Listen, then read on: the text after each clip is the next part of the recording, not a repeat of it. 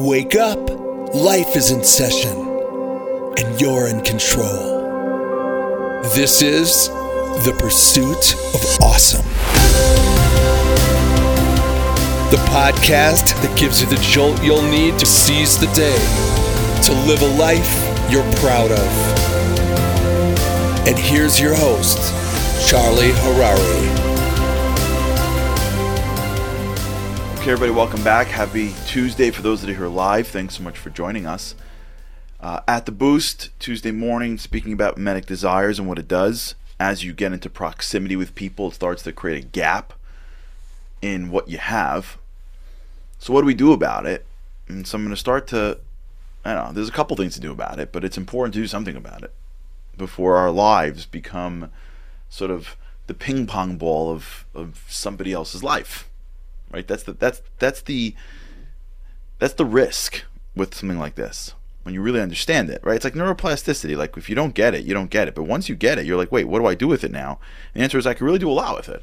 I understand how habits work. I understand how to build a resolution. I understand why, these dreams aren't happening when I go all in for 2 days. Like whether I like it or not, my brain is functioning through neuroplasticity.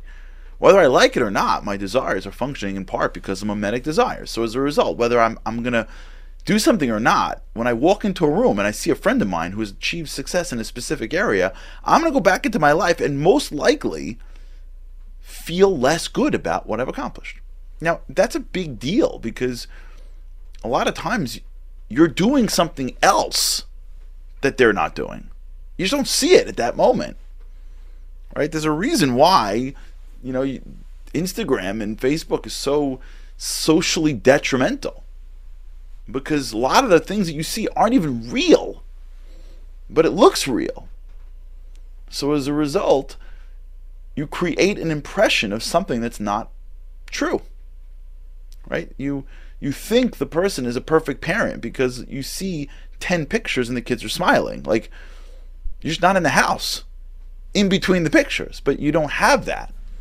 Right? And that's what happens is it forms a selective memory, right? There's a great stat where, the highest death rate in travel happened in 2000, I think in 2. We all should be protected from everything that we do. With God's help, our God should protect us however we travel, we should get there safely.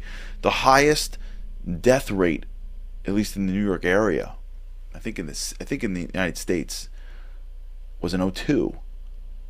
Why? What happened in 2002? So the answer is 9/11. 9/11 was planes flying into the World Trade Center. Well, statistically, everyone should be healthy. It's more dangerous to drive than to fly, just statistically. But when you see 9/11 and like 4 planes end up, crashing into something, you're like, I'm not flying again. Well, why would you think that? Well, it's a little bit of selective memory. You don't really remember when you read about, God forbid, somebody getting into a car crash. But those moments of, God forbid, a plane crash is pretty serious. But even though the statistics show that it's safer, we're not rational beings. We're emotional beings. And our selective memory paints a false picture of something that is not true. But we just happen to have a few blips of information. When you see somebody and they're always in a good mood, it doesn't mean they're always in a good mood. It means when they're in public, they act like they're in a good mood. You create a selective memory pattern in which that person's always in a good mood. And if you see somebody online and they always seem to be posting pictures, well, that's why they're posting the pictures. They're not posting pictures of their life when they're not in a good mood. And they do it every once in a while, then everyone loves that. But for the most part, they're waiting until they look good. They're taking multiple shots of themselves, and the one that looks the best is the one that gets posted. That's not real life. But your brain doesn't know that. So it creates a selective memory pattern and says, oh, this person, they must have the most perfect life because every time I see them, you're not remembering that you only see them on a post. Every time I see them, they look amazing. They're smiling with ear to ear. Their eyes are lost in the eyes of their husband. And their kids look perfect. This is incredible. What a perfect life. What's with my life? You're not realizing that, yeah, the post took forever, and in those few seconds, everyone looked happy. Right?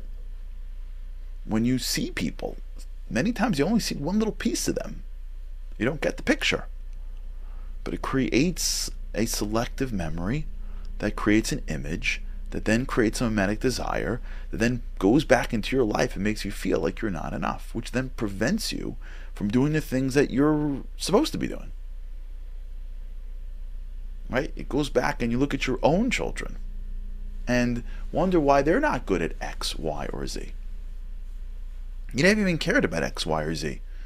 You never even heard of the schools that now you want your kids to get into until an hour ago. You never even heard that they were all signing up for these after-school programs because the idea that kids can get together after school and make up games is like unheard of today. Now you have to be in a specific program. So the thought that your kids are not in a specific program that somebody else thought of and their kids are a part of makes you feel like you're not a good parent, and the kid now is not having the same quality of life as your neighbor's kid. The kid doesn't even want to go, but he needs to go. That's what they're all doing.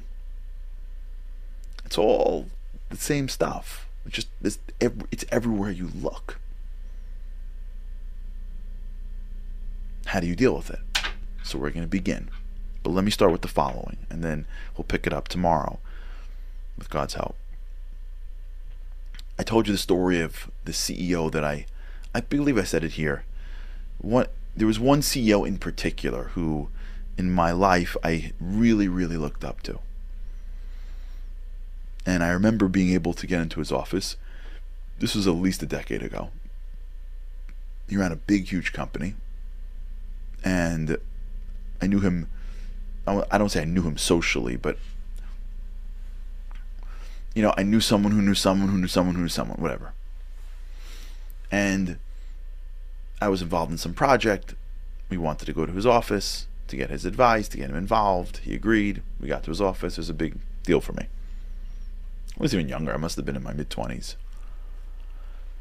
So we're in his office talking about his project, and it was this most beautiful office. And, I happen to love, personal growth books. I read a lot more when I was younger. I used to read them all the time. And that's not as much, but only because of time. But when I was younger, like in my early 20s, when I was working at, let's say, like a lawyer, and I was traveling a lot or whatever it is, I was like a junkie.